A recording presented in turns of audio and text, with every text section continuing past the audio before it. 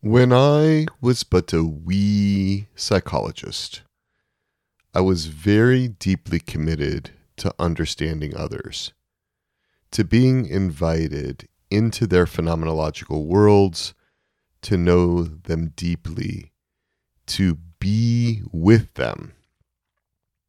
I'm still committed to those things, but when I was a fledgling psychologist, personality theory seemed to offer an excellent way to foster that connection and that knowing and that being with.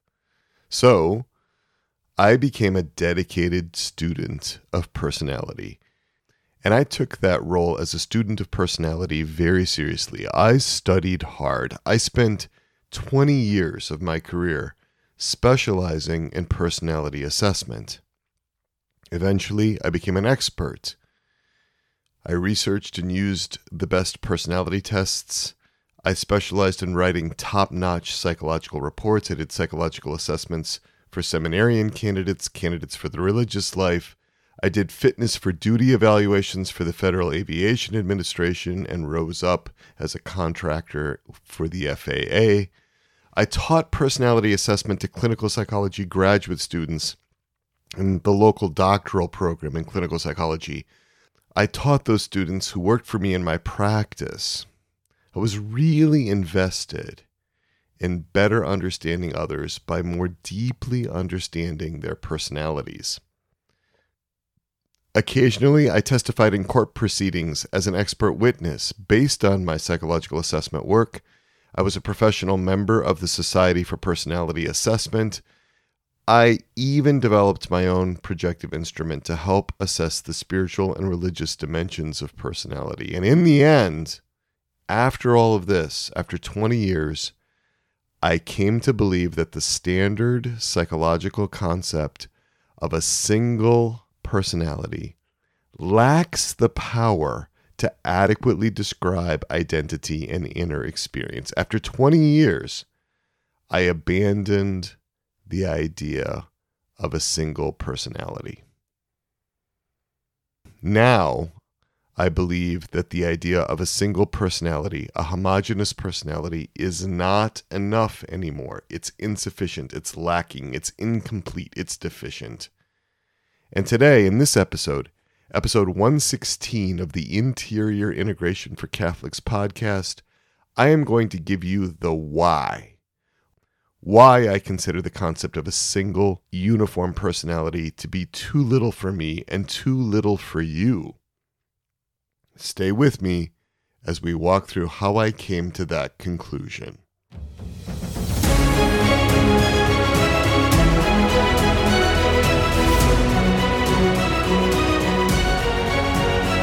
It is so good to be with you. I am Dr. Peter Malinowski, also known as Dr. Peter. I am your host and guide in this Interior Integration for Catholics podcast. It is so good for us to be together. I am a clinical psychologist, a trauma therapist, a podcaster, a blogger, and the co-founder and president of Souls and Hearts. But most of all, most importantly, I am a beloved little son of God, a passionate Catholic who wants to help you taste and see the goodness of the Lord, to taste and see the height and depth and breadth and warmth and the light of the love of God, especially the love of God, our Father, and Mary, our Mother, our spiritual parents, our primary parents. I am here to help you embrace your identity as a beloved little child of God and Mary. That is what this podcast is all about. That is what I want for you.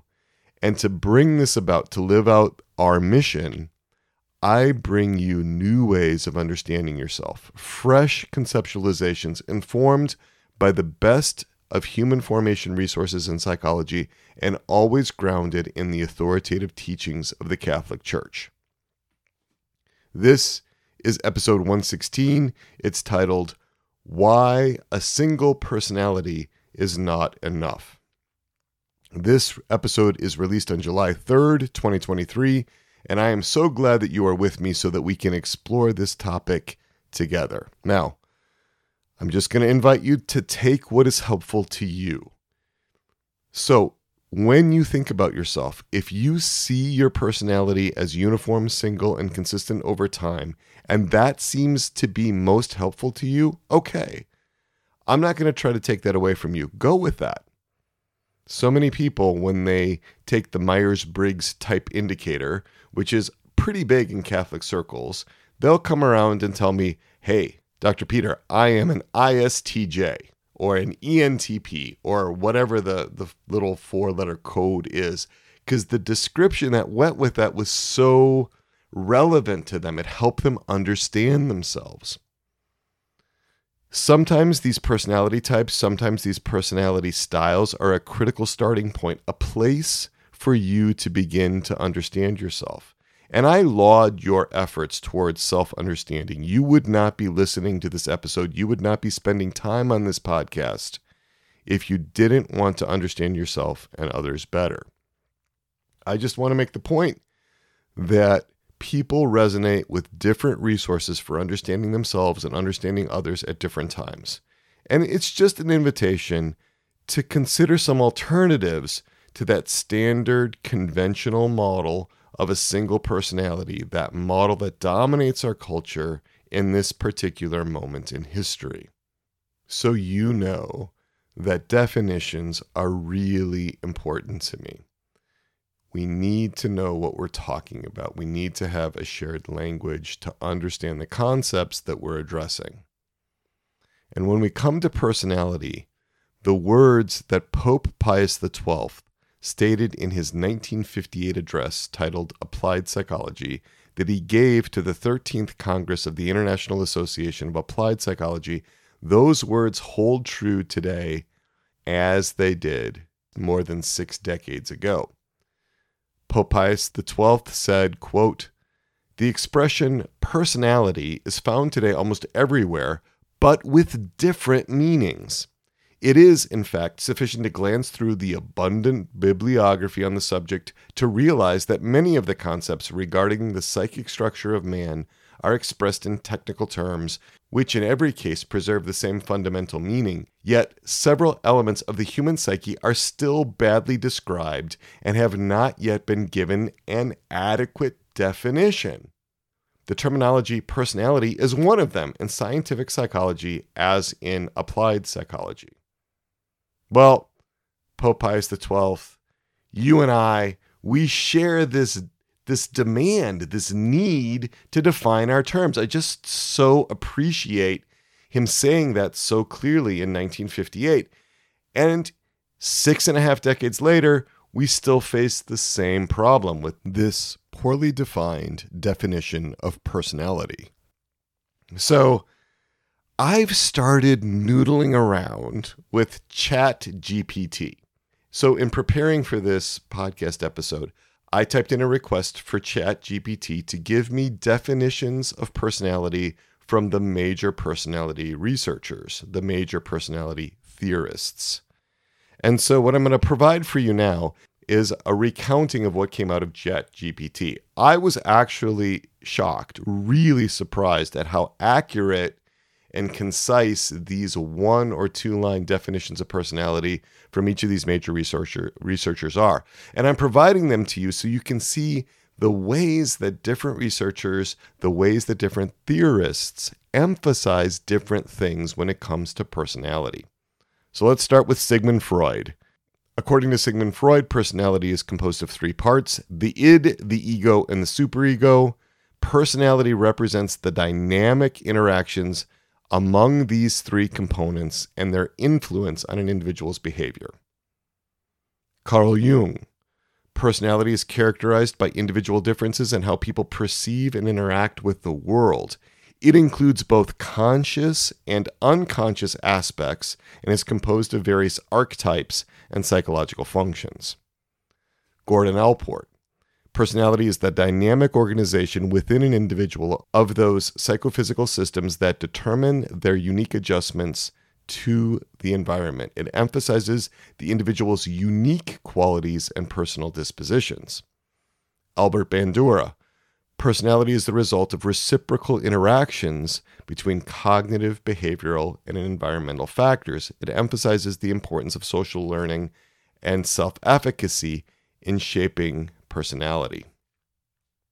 Raymond Cattell, who is actually one of my favorite personality theorists. Personality is a combination of surface traits and source traits. Surface traits are observable characteristics, while source traits are underlying factors that drive behavior and give rise to the surface traits. Hans Eisnick, personality is determined by three major dimensions: extroversion versus introversion, neuroticism versus emotional stability, and psychoticism. These dimensions reflect biologically based personality traits. David McClelland, personality is a set of learned motives and needs that drive behavior. See, he's bringing in needs now, which I really like. It emphasizes the importance of specific needs such as achievement, affiliation, and power in shaping personality. Karen Horney, personality is shaped by an individual's early experiences, particularly in terms of relationships and social interactions. She really focused on early relational experiences, especially with caregivers. Personality focuses on the impact of interpersonal dynamics. George Kelly, personality is a system of personal constructs that individuals use to interpret and predict events. Personality highlights the roles of cognitive processes. According to personality researcher Theodore Malone, another favorite of mine, personality is a complex and dynamic system that comprises a set of enduring patterns of thoughts, emotions, and behaviors that differentiate individuals from one another. I'm going to add one more here, Walter Mischel, who said that personality is the typical behavioral patterns, including emotions and thoughts, that characterize a person's adaptation to the events of life. Now, we can see how these different theorists and researchers emphasize different aspects of personality and how they don't all agree. There's like wildly varying definitions of what researchers and theorists think is important when we describe personality. Nevertheless, we can look to some of our major diagnostic classification systems to see how they distill out the nature of personality. So the DSM-5, the Diagnostic and Statistical Manual, number 5, this is the 5th edition, defines personality as composed of, begin quote, enduring patterns of perceiving, relating to, and thinking about the environment and oneself. And the Psychodynamic Diagnostic Manual, the 2nd edition of that, captures the essence of that general definition as well when it says, quote, we define personality as relatively stable ways of thinking, feeling, behaving, and relating to others, end quote. So we're seeing some convergence here, at least on these main ideas. One, that personality develops in the individual over years, but we're not born with a personality. A lot of theorists will talk about being born with a temperament. That goes back 2,400 years, all the way back to Hippocrates. But personality is different. It includes temperament, but it's not determined by temperament. It's not determined by genetics. Education, socialization, and life experiences all play a role in forming personality. And those temperamental and genetic factors are also involved. The personality influences behavior, and that while personality can change over time, personality is also relatively consistent and enduring across time and across different situations. And there is an appeal to the single homogeneous model of personality, the idea that we have one personality. Personality theory provides us a lens through which we can understand ourselves and others better. I remember when I first read Nancy McWilliams' book, Psychoanalytic Diagnosis, in the 1990s, how that book, which focused on personality styles, how that book opened my eyes, how that book opened my imagination to being able to understand myself and others better. It was really helpful. And so often when I shared concepts about personality with my clients or with friends or with acquaintances, And I presented how an understanding of personality might help explain and contextualize thoughts and feelings and attitudes and beliefs, and especially impulses and desires. The insights would start flowing and people would be amazed. It was like the lights went on. To have a good theory of personality was so helpful. I remember one client of mine who I recommended that book. This particular client was pretty psychologically sophisticated. That client read that book, Psychoanalytic Diagnosis by Nancy McWilliams, and he said, this is a book about loving other people. He saw how understanding personality could help him to love others. Personality theory also helps us to predict behaviors. It helps us to forecast what we are going to do or what others are going to do in different situations. It allows us to anticipate potential outcomes. And that's a very valuable thing for a clinical psychologist working with clients. Now, even Stephanie Tobin and Rosanna Gaudagno found that there were personality correlates that predicted podcast listening behaviors. In their 2022 article titled Why People Listen, Motivations and Outcomes of Podcast Listening, they collected data from 306 adults from 12 countries. And they found that the personality characteristic of openness to experience correlated positively with podcast listening. And related to that was the need for cognition. In other words, they were finding that those who listen to podcasts have stronger informational needs. Those are the ones that are more desirous of knowing. Makes sense, especially for a podcast like this, right? This isn't primarily about entertainment. This is about learning important things. Also, interestingly, the personality characteristic of neuroticism correlated negatively with podcast listening. So, participants who were higher in neuroticism were less likely to have listened to a podcast episode. They also found positive associations between extroversion and social engagement with podcasts, and between agreeableness and parasocial relationships with one's favorite podcast host. And I hope I am your favorite podcast host. There's a sense of connection that can come with listening to a podcast, right? I was also impressed. I was also glad to see in this study that there were some things that differentiated podcast listening from social media use. You find that greater social media use tends to be associated with higher neuroticism. Also, participants in this study who were higher in the need to belong were less likely to have listened to a podcast. Right? That was counter to what they expected. Higher need to belong, less likely to listen to a podcast. So those two factors differentiate podcast listening from social media use, which is great because I don't want this podcast to somehow look like TikTok or Instagram or Twitter or Snapchat or any social media platform. So I've talked about some of the benefits here of understanding personality, the single homogeneous personality model.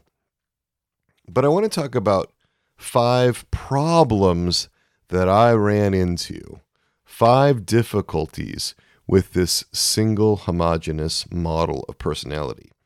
Number 1, the failure to capture the complexity, dynamism, and identity nuances within the human psyche. Number 2, understanding personality styles is insufficient to guide us toward health.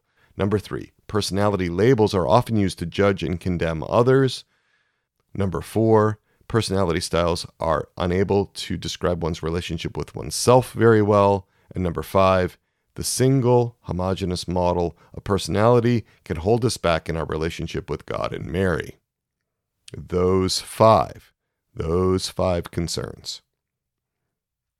So let's go through these one by one. The first one, the failure to capture the complexity, dynamism, and identity nuances within the human psyche.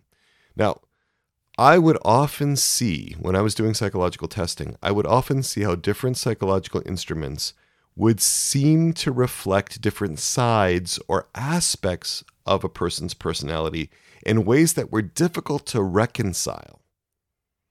There were different things coming up in different tests. And I was noticing how the patterns of thinking, feeling, and acting, how the impulses and desires that a person was revealing in the psychological assessment, how different those were in the same person across time and in different situations, especially in different relational contexts. So I was trying to make sense of this. I was trying to capture this in my reports. And I would write descriptions like, Mr. X's personality structure is best described as having a hysterical core, which is very nearly completely submerged by his obsessive facade with prominent paranoid defenses. Or, Mrs. Y's personality is centered on unmet dependency needs, which she responds to by manifesting both depressive and masochistic traits, frequently utilizing avoidant defenses to self-protect. There were all these ways where I was trying to bring together all these different personality qualities, these different characteristics of different personalities into some kind of intelligible, overarching, single homogeneous personality. And it wasn't working very well. Now, in some ways, the traditional diagnostic systems recognize this problem, at least implicitly. According to the DSM-5, borderline personality disorder is characterized by, quote, a pervasive pattern of instability in interpersonal relationships, self-image, and affects, and marked impulsivity beginning by early adulthood and present in a variety of contexts, end quote. Whoa, wait a minute here. So here we have a personality disorder that is described by a pervasive pattern of instability. These personality descriptors, these understandings of the single homogeneous personality are supposed to be enduring over time and across situations. It's supposed to be varying so much, but here we have a personality disorder, borderline personality disorder, that negates the central quality of personality, and that is consistency over time. It's basically saying the consistency in BPD and bipolar personality disorder is its inconsistency. That's unsatisfying to me conceptually. That's really unsatisfying and problematic. When we think of personality, we think of enduring patterns of perceiving, relating to, and thinking about the environment and oneself. Actor Ross Lynch, in a US Weekly article interview in 2017, was discussing playing the role of serial killer Jeffrey Dahmer. And he said, quote, people often only see one side to someone's personality, but there are levels, end quote. I was attracted to psychoanalyst and self-psychologist Heinz Kohut's idea about how the psyche could be conceptualized as consisting of three major elements. Kohut talked about how there was a grandiose self. This is the part of the personality that invests in being admired, esteemed, and valued and cherished by others. And then he had this other part of the personality, which was the internalized representations of others, particularly the parents. These are the idealized attitudes, values, and other aspects in the parents, or at least in the perception of the parents, that the person would like to internalize and hold on to. And then there was the self, the core of the person, the, quote, authentic, end quote, me. And the self, or the core of the person, develops through empathetic attunement and mirroring provided by caring others. And that's according to Kohut. So I like that. I like that more than what Freud was offering with the id, ego, and the superego and the drive theory that undergirded that. But I was still troubled by this lack of identity. There wasn't a sense of what the subjective identity of the person was like being described in most models of personality. There's also no mention of spirituality, not a lot of sort of integration of religious experience. These models of personality were no longer satisfying. They just seemed too thin, too superficial. And I want to emphasize how important it is that we get the natural level issues right. Now, on May 3rd, 2022, this is right after the draft of Supreme Court Justice Samuel Alito, his draft overturning Roe versus Wade that was leaked. And President Joe Biden said, quote, "Roe says what all basic mainstream religions have historically concluded, that the existence of a human life and being is a question. Is it at the moment of conception? Is it at 6 months? Is it 6 weeks? Is it quickening, like Aquinas argued?" End quote. Many of us have heard different politicians, often Catholic politicians, invoke Aquinas to deny the personhood of an unborn baby.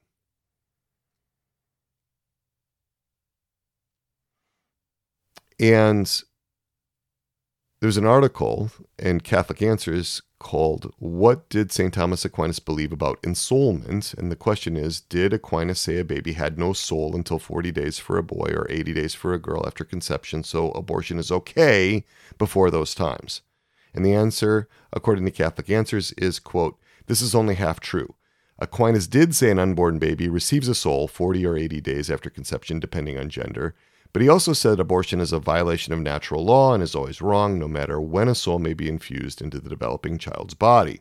The 40/80-day view was based on the writings of Aristotle, who said that a child becomes human at formation, the point at which it first has a human form, that is, when it looks human. He said this was 40 days for boys and 80 days for girls, and probably this distinction was based on the point at which genitals could be observed on miscarried children.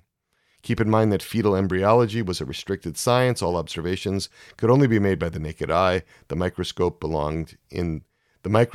being in the distant future. Aquinas accepted the idea of formation, which he said occurs when a child receives a soul. But since abortion violates natural law, whether or not the child has a soul, Aquinas taught that abortion was always gravely wrong." The point I'm trying to make here is that because Thomas Aquinas was relying, and understandably so, on an outdated, inaccurate Aristotelian model of biology, because he got this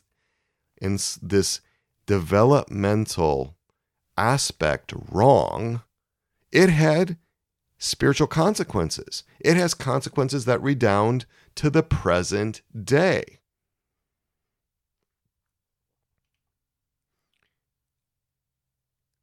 And this isn't justifying any politicians' twisting of Aquinas and selecting from Aquinas things that they will use in a very, what would be the word, tricky, devious manner to try to lead Catholics astray on this particular issue. It's not to justify any of that. It's not to say that that's okay. It's just that we want to get the natural level stuff right. There's another example in the unconscious. Most people think that Freud really was the one that brought the unconscious into the public sphere. In 1915, Freud wrote about the unconscious in a structured essay titled "The Unconscious." That came out in 1915. But he had been writing about the unconscious for more than a decade before that. Lancelot Law White's 1960 book, The Unconscious Before Freud, provides a history of the unconscious prior to Freud. And White says, quote, "The general conception of unconscious mental processes was conceivable in post-Cartesian Europe around 1700. It was topical around 1800 and fashionable around 1870 to 1880. It cannot be disputed that by 1870 to 1880, the general conception of the unconscious mind was a European commonplace, and that many special applications of this general idea had been vigorously discussed for several decades. Now, historians debate the nature of the relationship between the Catholic Church and psychology. The book Psychology and Catholicism: Contested Boundaries by Robert Kugelman is an excellent introduction to this fascinating field. I struggle to find anything in the official church documents prior to 1952 that dealt with the unconscious. There were references to the unconscious, but that usually meant just something out of awareness or something that was forgotten or something that was neglected. There wasn't really a treatment of the unconscious until the 1950s. So according to White, we had the unconscious coming into discussion in 1700, becoming topical around 1800, and fashionable around 1870 to 1880. It wasn't for another 70 plus years that we in the Catholic Church started to deal significantly with the unconscious. 1952, in his address, The Moral Limits of Medical Research and Treatment, it was given on September 14th, 1952 by Pope Pius XII to the First International Congress on the Histopathology of the Nervous System. He starts to address the unconscious. I'm not going to get into all of that right now, but in 1953, he gives an address. Pope Pius XII gives an address to the Fifth International Congress on Psychotherapy and Clinical Psychology, and he endorses the concept of the unconscious. It's the first time, or maybe the second time, all happening in the early 1950s, that the church is now saying, yes, the unconscious exists. Pope Pius XII says, quote, "Science affirms that recent observations have brought to light the hidden layers of the psychic structure of man and tries to understand the meaning of these discoveries, to interpret them, and to render them capable of use. People speak of dynamisms and determinisms and mechanisms hidden in the depths of the soul, endowed with immanent laws whence are derived certain modes of acting. Undoubtedly, these begin to operate within the subconscious or the unconscious, but they also penetrate into the realms of the conscience and determine it. People claim to have devised methods that have been tried and recognized as adequate to scrutinize the mystery of the depths of the soul, to elucidate them and put them back on the right road when they are exercising a harmful influence." He goes on to say in 1958 that, quote, "Even the dynamisms of the unconscious and of the subconscious are not irresistible. There are still great possibilities for mastering them, particularly for the normal subject," end quote. My point in all of this is to say we don't want to be behind the times, sometimes by 20 years or 50 years or 100 years, when it comes to evaluating this natural level phenomena from a Catholic perspective. We don't want to be just caught in old, outmoded, outdated understandings of what's happening in the natural realm. And this happens to this day. I don't know how many people I have had come to me and their understanding of their psyche is really based on the four temperaments, largely as Hippocrates laid them out in the 4th century BC. Really? Can't we have some development beyond that? Can't we go beyond that? I'll talk about that more as we come to the end. So let's move on to my second concern about the single homogeneous uniform personality being insufficient. The second one is that understanding personality styles is insufficient to guide us toward health. What do I mean by that? Well, modern conceptualizations of personality styles are based originally on personality disorders. the extreme dysfunctional and maladaptive enduring patterns, the far end of the continuum where things get really rigid and really locked down. So the far end of the spectrum is the personality disorder, and the near end of the spectrum is the personality style. And so all of the personality styles have this flavor of being disordered. If you listen to the list of personality styles, they're all based on the list of personality disorders. So you have depressive, hypomanic, masochistic, dependent, counterdependent, anxious avoidant or phobic, the obsessive compulsive, the schizoid, the somaticizing, the hysteric or histrionic, the narcissistic, the paranoid, the psychopathic, the sadistic, and the borderline. Those are from the PDM-2, Psychodynamic Diagnostic Manual, 2nd edition. Those all sound problematic, and they all sound problematic because they are problematic. So here's a thought experiment, right? Which, quote, personality, end quote, of those would you like to have?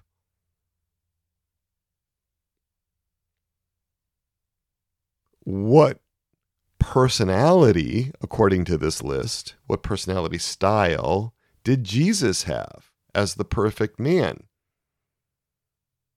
Depressive, hypomanic, masochistic, dependent, counterdependent, anxious avoidant, obsessive compulsive, schizoid, somaticizing, hysteric, narcissistic, paranoid, psychopathic, sadistic, borderline.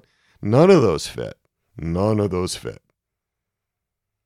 What about the Blessed Virgin Mary?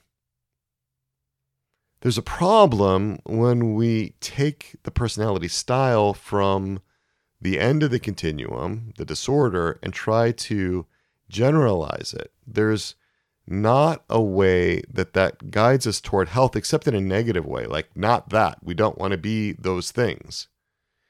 The only discussion of a, quote, healthy personality, end quote, in either of these diagnostic systems, the Psychodynamic Diagnostic Manual 2 or the DSM-5, the only discussion of a healthy personality is on page 20 of the PDM-2, which emphasizes the flexibility that someone with a healthy personality has, the capacity to adapt.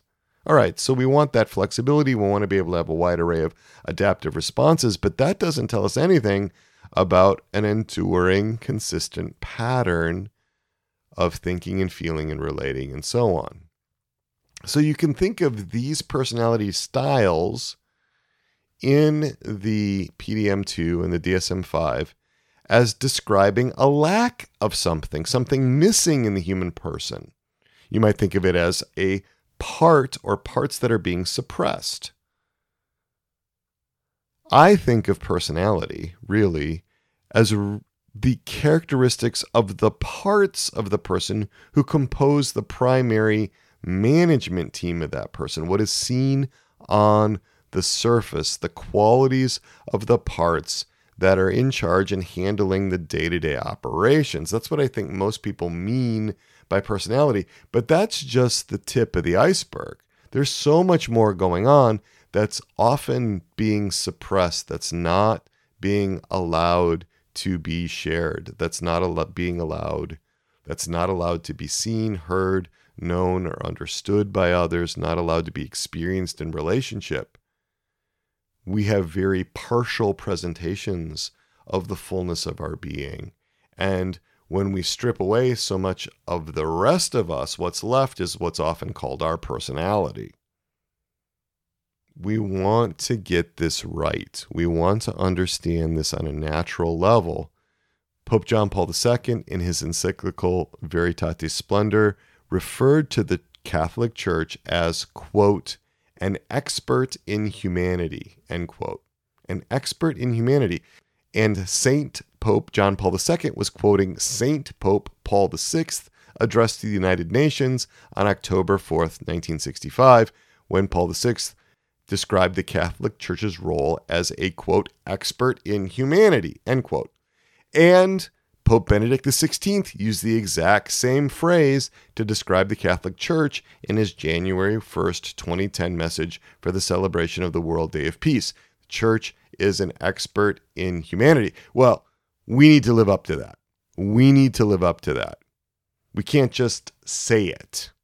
And if we're going to be an expert in humanity, then we better be an expert in the human aspects of humanity, not just the spiritual aspects. We need to be experts in the natural level as well as the spiritual level if we're going to be in the church. Because frankly, I think lots and lots and lots of people are leaving the church because of human formation issues, natural issues, things that the church has not clearly identified, things that the church is behind the times on, like it was with the unconscious, getting around to that in 1952 after it had been around for 100 years.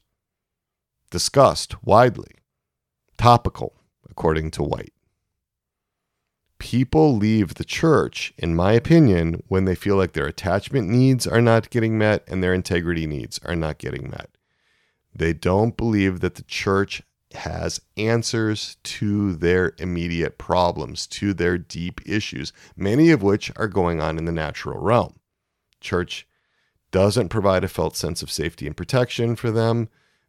They don't feel seen, heard, known, and understood. They don't feel comforted, soothed, and reassured. They don't feel cherished, treasured, and delighted in. They don't feel cherished, treasured, and delighted in. They don't feel like the church has their best interests at heart. And they don't feel like the church helps them with their need to exist and survive, the need to matter, the need to have agency, the need to be good, the need for mission and purpose in life. Some leave the church definitively with a clean, clear break. Others leave the church passively, drifting away.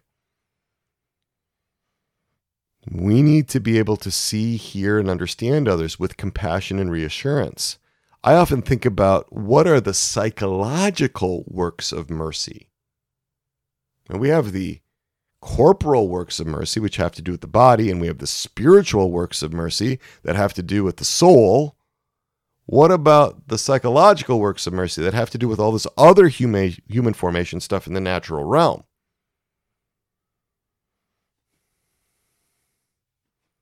More than 3 decades ago, on March 25th, 1992, Pope St. John Paul II released an apostolic exhortation titled Pastores Dabo Vobis, translated, I Will Give You Shepherds, which was the seminal document that provided guidance for the formation of seminarians and priests. And Pastore Dabo Vobis identified 4 major areas of priestly formation. Number 1, human formation. Number 2, spiritual formation. Number 3, intellectual formation. And number 4, pastoral formation. Now note the order of those 4 pillars of formation. Human formation is listed first. Why did Pope John Paul II do that? Why did he put human formation first? Because according to Pope St. John Paul II, quote, human formation is the basis of all priestly formation. That's from Pastore Dabo Vobis, paragraph 43. He quotes the 12th Ordinary General Assembly of the Synod of Bishops, emphasizing that, quote, the whole work of priestly formation would be deprived of its necessary foundation if it lacked a suitable human formation, end quote. Human formation is the necessary foundation for spiritual formation. That's what Pope St. John Paul II is telling us. This human formation stuff is critically important for our spiritual lives. Also for our intellectual formation, also for our pastoral formation. And this isn't just for priests. This particular document, Pastores Dabo Vobis, had to do with the formation of priests, but the human formation being the foundation for the rest of the formation is true for lay people and for religious as well. It's really important that we get this right. I want us in the Catholic Church to live up to being experts in humanity. Well, let's move on to the third concern I have, and that is personality labels are often used to judge and condemn others. Now, I think it's really important that we be able to put concepts into words to be able to describe the psyches of people, and that we don't always have to be nice about it. We don't always have to create safe spaces and make sure that we never say anything that's critical of anybody. And Nancy McWilliams in her book Psychoanalytic Diagnosis, which I mentioned before, describes 5 interrelated advantages of using diagnostic labels, including labels for personality styles. And One is it's useful for treatment planning. 2, its prognostic implications. Number 3, there's a contribution to protecting consumers of mental health services. 4, it enables the therapist to convey empathy. And 5, the role in reducing the likelihood of treatment flight.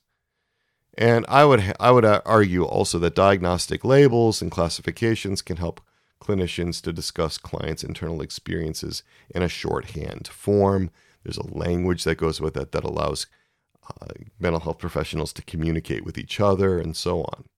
So there can be some benefit in using such labels to understand some of the negative dynamics within one's spouse, especially if it's early in the journey of understanding problematic marital dynamics. But what I find is that often such labels are used to denigrate, judge, and condemn one's spouse. This is just an example. To justify failing to love the spouse, even from afar. Like the diagnostic label can become a club to beat another person with. And to her credit, Nancy McWilliams recognizes the different ways in which diagnostic labels, including personality styles, can be used pejoratively. She quotes Paul Wachtel as saying that diagnoses are quote, insults with a fancy pedigree, end quote. And every week I get emails or phone calls from a distressed wife or husband summing up his or her spouse as narcissistic or borderline or paranoid or some other one or two word diagnostic statement in a very reductionistic way. And I discussed this kind of lack of empathy in episode 65 of Interior Integration for Catholics, titled Why Catholic Spouses Find It Hard to Empathize with Each Other, especially about sex, with solutions. And also in episode 66 of this podcast, Acceptance versus Endorsement, a critical difference in Catholic marriages. So that's the third concern. The fourth one is that personality styles are unable to describe one's identity, and in particular, one's relationship with oneself. Our Lord commanded us to love your neighbor as yourself. That's the second great commandment, Luke 10:27. And it implies that we are to love ourselves, which means that we are to have a relationship with ourselves. But noticeably lacking in the definitions of personality that I gave you before is a discussion of the person's felt sense of identity, the deep assumptions about one's own being, and how do we relate with ourselves? How do we connect with ourselves? How do we love ourselves? How can you have a relationship with yourself if you understand yourself as a single, homogeneous, monolithic personality? How can you do that? It's impossible. There's no potential for internal relatedness within yourself if you just have a single, homogeneous personality. And actually, when I looked into this in depth, there's very little Catholic commentary that specifically addresses what it means for us to love ourselves in an ordered way. There just seems to be an assumption that we simply do love ourselves. It's just assumed that we love ourselves. But from my more than 20 years as a psychologist, I can say that it would be highly erroneous to assume that most people just love themselves naturally. Not in an ordered way, anyway. Over the years, I've known many people who in various ways have failed to love themselves. In fact, I think most people, including most Catholics, fail in many ways to love themselves appropriately, properly, in an ordered way. In many ways, I fail to love myself. So let's do another little thought experiment. I'm going to ask you this question. If you loved yourself well, if you loved yourself perfectly, would you sin? If you had really good ordered self-love, would you sin? No, you wouldn't. Sinning is the worst possible thing you can do to yourself. That's because sin separates you from God and from others, harming or even destroying relationships. But we do sin. The just man sins 7 times a day, according to Scripture. So, how do we explain the experience of multiplicity within ourselves if we just have this single homogeneous personality? Jean-Jacques Rousseau, in his Confessions, which he wrote in the late 18th century, he wrote, quote, "There are times when I am so unlike myself that I might be taken for someone else of an entirely opposite character," end quote. He's describing that multiplicity. And let's take this forward a couple hundred years to Bob Dylan, who in 2007, in his book, Dylan on Dylan, The Essential Interviews, he said, quote, "I change during the course of the day.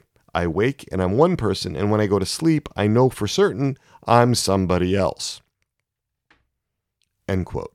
How do we account for that with our concepts of personality? Unless we're just going to go around and call everybody borderline personality disorder, which would then somehow account for the instability of personality by negating the definition of personality. So I've got real concerns about this way of understanding oneself because of the importance of us needing to love ourselves. That's part of the second great commandment. This is not some sort of minor, disposable, culturally conditioned, no longer applicable dietary restriction in the book of Deuteronomy or Numbers or something like that. This is like central, second great commandment. The law and the prophets hang on these two commandments. It's a big deal. And that leads me to my last concern about the single homogeneous model of personality, and that is that the single homogeneous model of personality can hold us back in our personal relationship with God and Mary. Here, it's so much easier to bring in this idea that we have parts. And I discuss an alternative model to the single homogeneous, model of personality in episode 71 of this podcast, A New and Better Way of Understanding Myself and Others. I lay it out. I talk about internal family systems. I think it's so much more helpful if I'm feeling anger at God to not attribute that to a single homogeneous personality where it would have to be all of me that's angry at God, but to understand that that could be just a part of me, not all of me, many other parts not feeling the same way toward God. Can you see how that makes it easier to approach God? Or if I'm in a conflict with my wife, Pam, and I've got a deep sense of disappointment, for example, but I can locate that in just a part of me rather than having to say that that's all of me that has that experience of disappointment or frustration or whatever. It's a much more nuanced and I would argue phenomenologically accurate way of understanding ourselves that can help our relationships, that can help us to love our neighbor, that can help us to love God, to carry out those two great commandments, which is what this podcast is all about. It's about forming those deep, personal, intimate relationships. We are called to love. We are called to be loved, and we are called to love. And we're called to love with our whole heart. What does that mean if you have a single homogeneous personality? How do you understand that? Why would he have to tell us our whole heart? Well, I think that these parts models help to explain what our internal experience is in a way that facilitates love. I want to light a candle rather than just curse the darkness. Right? These parts, these separate, independently operating personalities within us, each with its own unique, prominent needs and roles in our lives, emotions, body sensations, guiding beliefs and assumptions, typical thoughts, intentions and desires, attitudes, impulses, interpersonal style, their own worldviews, their own coping styles and defenses. Each part has an image of God. We can call these modes of operating, if that's helpful, Alain de Botton said, quote, "The largest part of what we call personality is determined by how we've opted to defend ourselves against anxiety and sadness." I would say parts of us that carry the anxiety and sadness, the burdens of anxiety and sadness, are being defended against by the parts that are trying to keep us safe from that are trying to keep us from being flooded.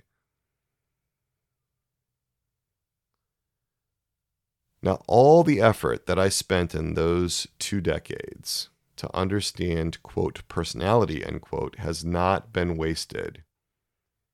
I really believe that parts have personalities, depending on how you use the word, how you define things. But that parts have enduring patterns of behavior, that parts have persistent ways of interacting. If parts are not in right relationship with the self, they tend to get rigid in the way that they operate.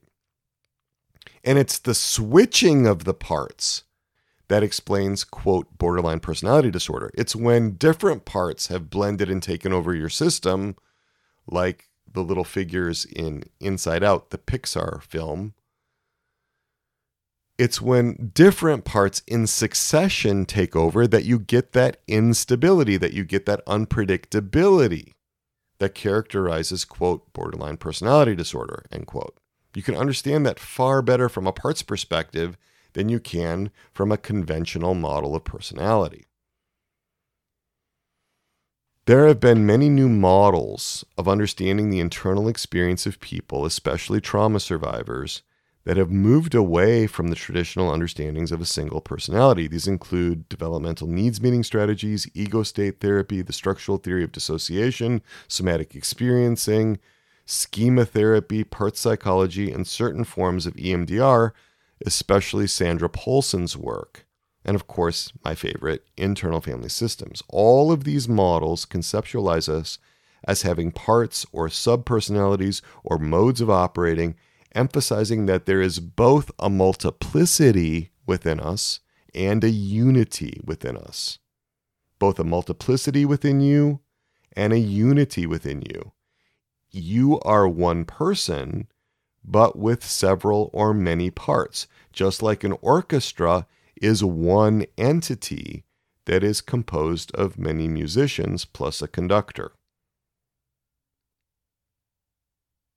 And as I mentioned before, when most people describe a distinct, stable, homogeneous, single personality, I wonder if they're really describing just their most prominent parts, the management team of parts that handles the demands of day-to-day life. And let's look at the examples from the saints. Do they really reveal a tidy and homogeneous personality?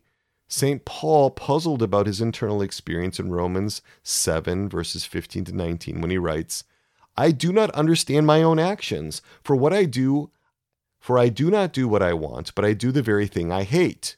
If I do what I do not want, I agree the law is good. So then it is no longer I that do it, but sin which dwells within me. For I know that nothing good dwells within me, that is, in my flesh. I can will what is right, but I cannot do it. For I do not do the good I want, but the evil I do not want is what I do." You can see the conflict there, right? And he is creating a model of personality, if you will, that includes the flesh. He is creating that multiplicity in his description. He is describing a multiplicity within himself. We can frame that in terms of parts. And one of the things in internal family systems is that parts are always seeking a perceived good. That's an assumption. And that's an assumption that correlates with what St. Thomas Aquinas says, that we are seeking a perceived good even when we sin. St. Teresa of Avila, in the Way of Perfection, in chapter 19, said, quote, "There are some souls and minds so scattered that they are like wild horses no one can stop. Now they're running here, now there, always restless. And if the rider is skillful, there is not always a danger, just sometimes. But even though this life is in no danger, he is not free from some dishonor in mounting the wild horse, and there is always some hardship. This restlessness is either caused by the soul's nature or permitted by God. She is talking about the intensity inside. Other examples, kind of staying with the horse theme, Martin Luther King Jr. in his work Loving Your Enemies from November of 1957 said, quote, "Personality is like a charioteer with two headstrong horses, each wanting to go in different directions. You can," end quote, "you can see that multiplicity." And Maggie Stiefvater, in her book The Raven Boys, said, quote, "Gansey had always felt as if there were two of him. The Gansey who was in control, able to handle any situation, able to talk to anyone. That's the manager part, I would say. And then the other, more fragile Gansey, strung out and unsure, embarrassingly earnest and driven by naive longing." Again, our lived experience, our phenomenology, we sense this multiplicity inside. It comes up over and over and over again in literature, in art. And I want to go back to Pope Pius XII in 1958, his address to the 13th Congress of the International Association of Applied Psychology, where he says, quote, "We define personality as," quote, "the psychosomatic unity of man insofar as it is determined and governed by the soul," end quote. This definition refers first of all to the personality as a unity because it is considered as a whole, of which the parts, though preserving their specific characteristics, are not separated, but are organically linked between themselves. That is why psychology can take equally into consideration the psychic faculties and their functions separately from the point of view of their individual structure and their immanent laws, as well as from the point of view of their organic whole, end quote. So Pope Pius XII is actually using some parts language here. He's emphasizing the unity in personality, but also he's implying this multiplicity, these different faculties. And depending on how you conceptualize the psyche, depending on how you work in those faculties, and we're doing some work on that right now in the interior therapist community to try to flesh out, what does this look like metaphysically? What does this look like philosophically? Depending on how you do that, you can have great consistency here with what Pope Pius XII is offering us. I'm super excited about this. And I'm just going to invite you to think about parts working together in collaborative and cooperative ways. And now I'm going to invite you into a thought experiment. I'm going to invite you just for a little while to imagine all of your parts working together in collaborative and cooperative ways, coming together in an internal unity, in a recollection, in an integrated way, working together in collaborative and cooperative ways under the leadership and guidance of your innermost self. What would that be like? How would that be different than what you experience now?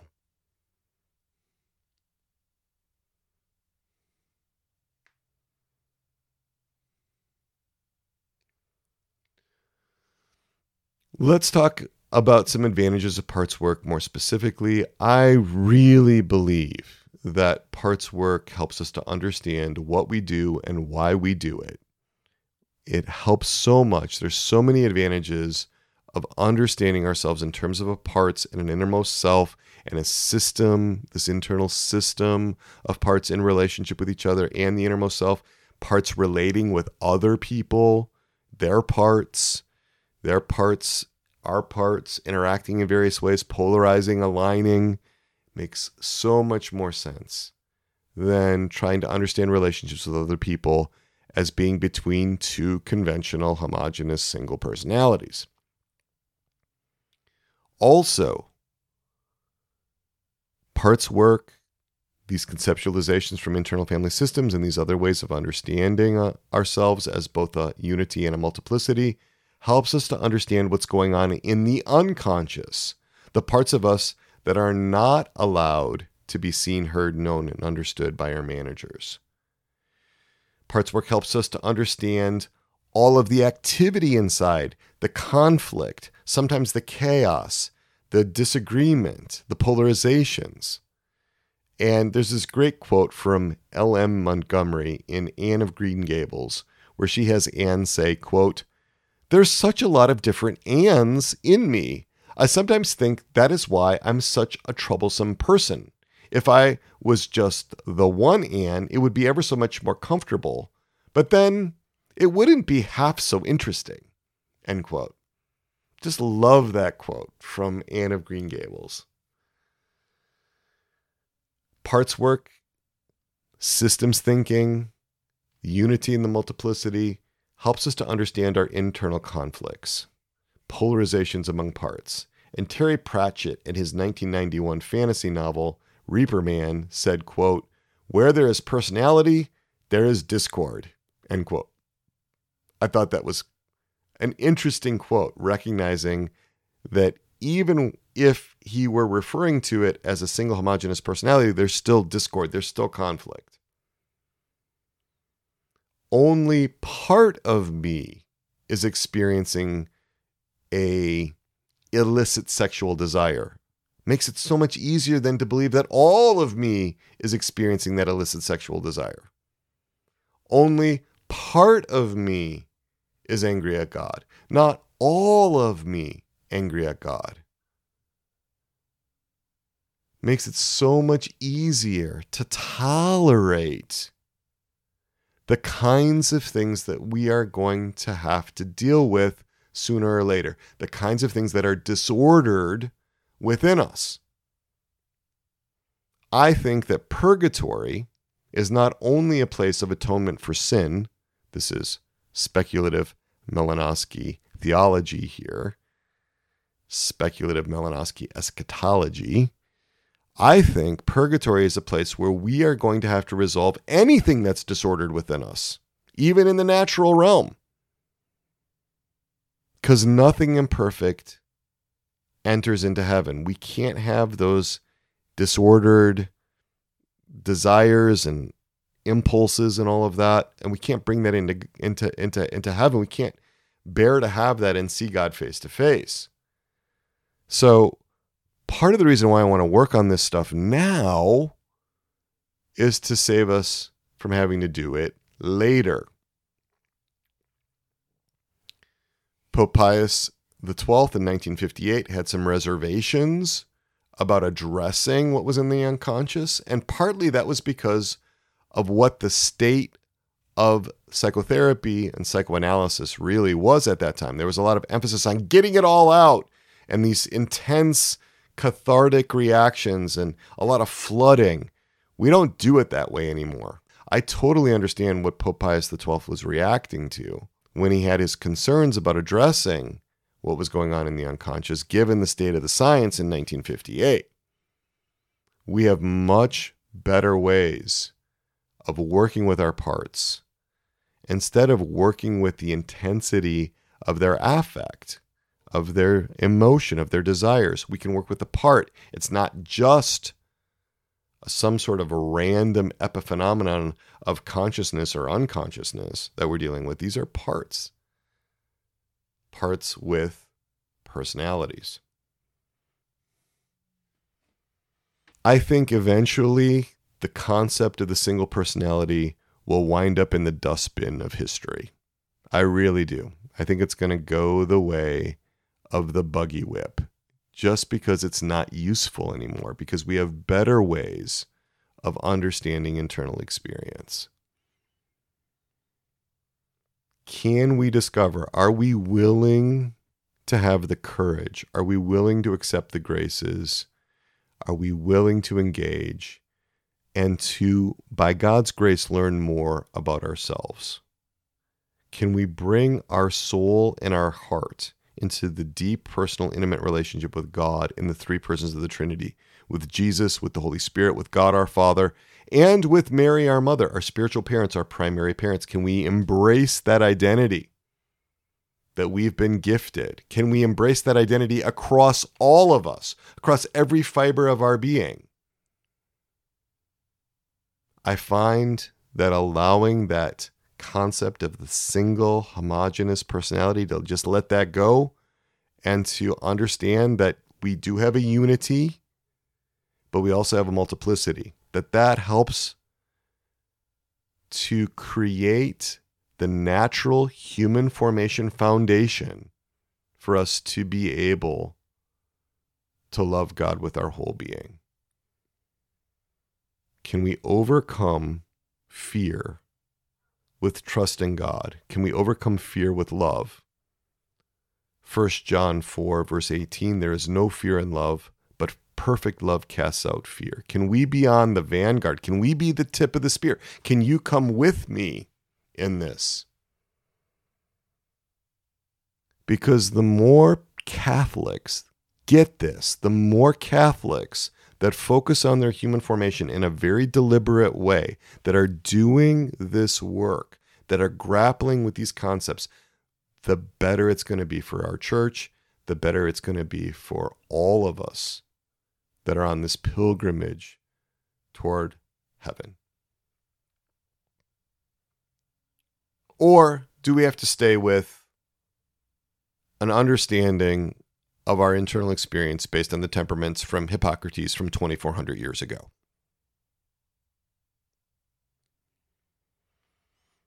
Vatican II, the document Gaudium et Spes, says, quote, in pastoral care, sufficient use must be made not only of theological principles, but also of the findings of the secular sciences, especially of psychology and sociology, so that the faithful may be brought to a more adequate and mature life of faith. End quote. That's what I want for you, a more adequate and mature life of faith. I would actually frame it differently than that. I want you to have a deep, personal, intimate relationship with God, our Father, and with Mary, our Mother, with the Holy Spirit, with Jesus. I don't think it's reasonable to expect the United States Conference of Catholic Bishops or the Congregation for the Doctrine of the Faith in the Vatican to be experts in this area, though. So much of this is informed by the secular sciences. I don't want to have to reinvent the wheel. I'm going to grab that stuff. It's not the calling of the bishops to become expert psychologists. I just don't think we're going to find effective treatments for bulimia by just consulting the writings of the early church fathers or in St. Thomas Aquinas' Summa Theologica. I think that's unreasonable. I think we need to really be focusing on what Pope John Paul II said in Pastori Davos Vobis about human formation being the basis of all other formation. From the Catechism, paragraph 159, though faith is above reason, there can never be any real discrepancy between faith and reason, since the same God who reveals mysteries and infuses faith has bestowed the light of reason on the human mind. God cannot deny himself, nor can truth ever contradict truth. Consequently, methodological research in all branches of knowledge, provided it is carried out in a truly scientific manner and does not override moral laws, can never conflict with the faith, because the things of the world and the things of faith derive from the same God. The humble and persevering investigator of the secrets of nature is being led, as it were, by the hand of God, in spite of himself, for it is God, the conserver of all things, who made them what they are. Can we trust that? Can we trust that if we step out of the old conventional models, the old conventional psychology of personality, if we step outside of that, that God will correct us if we get led astray? Can we trust in that? St. Augustine, in De Doctrina Christiana, Book 2, Chapter 40, he said, moreover, if those who are called philosophers, and especially the Platonists, have said anything that is true and in harmony with our faith, we are not only not to shrink from it, but to claim it for our own use. All branches of heathen learning have not only false and superstitious fancies and heavy burdens of unnecessary toil, which we ought to abhor and avoid, but they contain also liberal instruction, which is better adapted to the use of truth, and some most excellent precepts of morality, and some truths in regard even to the worship of the one God are found among them. Now these are, so to speak, their gold and silver, which they did not create themselves. You can learn so much more about internal family systems. You can learn more about parts in episode 71 of this podcast, titled A New and Better Way of Understanding Myself and Others, And also, if you're interested in more of the sort of theological aspects of this, go to episode 73, which is titled, Is Internal Family Systems Really Catholic? At Souls and Hearts, we are on the leading edge of this human formation stuff. The leading edge. We cannot do it by ourselves, though. We are supported by you because you pray for us. We pray for you. You pray for us. This whole endeavor is fueled by prayer. I'm going to invite you to check out our resources page, which is at soulsandhearts.com/TOC. Stands for table of contents. Put it in lowercase because our website's a little finicky about uppercase and lowercase. Put it in there, TOC, soulsandhearts.com/TOC, alphabetical listing of everything that we have, almost everything we have, in alphabetical order. Now, I made a mistake and put out some communications. The Resilient Catholics community was supposed to close on June 30th for this next cohort, but I made a mistake and put something out there that had a different date in there. So we are going to continue to take some more applications to the RCC for the St. Edward the Confessor cohort for the next few days, just to allow folks that read that to not feel like they're being shut out. We have about 95 people that have already applied. We cannot take more than 108, so we have a little bit of room left. If you're interested in that, go to our landing page, Resilient Catholics Community. You can Google that, or you can go to soulsandhearts.com/RCC. A lot of information about that. This is the primary place where I give the pioneers, really the pioneers in this area, where we come together and I provide a lot of experiential exercises, a lot more material. I can go in far greater depth than I can in a podcast. If these human formation concepts, if parts work, the systems thinking, multiplicity, unity, if all of that makes sense to you, if you resonate with experiential exercises that we've done in previous episodes, check out the RCC. Check it out. Just take a look. It's about a 2.5 month discernment process. So if you apply, there's lots of time to sort through whether the RCC is a good fit for you. We take that really seriously. If you're a therapist, you might consider also the interior therapist community. That is all about the human formation of the Catholic therapists, soulsandhearts.com/ITC. We will be forming new Foundations experiential groups in September. Get on the waiting list. Go to soulsandhearts.com/ITC. Get yourself on the interest list. Send us that little form so we know to look out for you. Conversation hours with me every Tuesday and Thursday, 4:30 p.m. Eastern Time to 5:30 p.m. Eastern Time, 317-567-9594. Don't hesitate to give me a call. Let me know what you're reacting to, what your thoughts are about this podcast or about the weekly reflections. Make sure you're getting those too. We just have been experiencing how we can understand parts in the luminous mysteries in the gospel accounts that cover those events. That's been provided by Souls and Hearts CEO and co-founder Dr. Jerry Crete. Excellent series. And over the next few months, we're going to be going into the individual personality disorders and personality styles. I'm going to be talking about all of these personality disorders and personality styles, what they mean, how we can understand them, and then how we can understand them from a parts perspective, from an internal family systems perspective. That's going to take us several months to get through these because there's so much a part of our lexicon. There's so much a part of our language. They default to this single homogeneous model of personality, this conventional model of personality.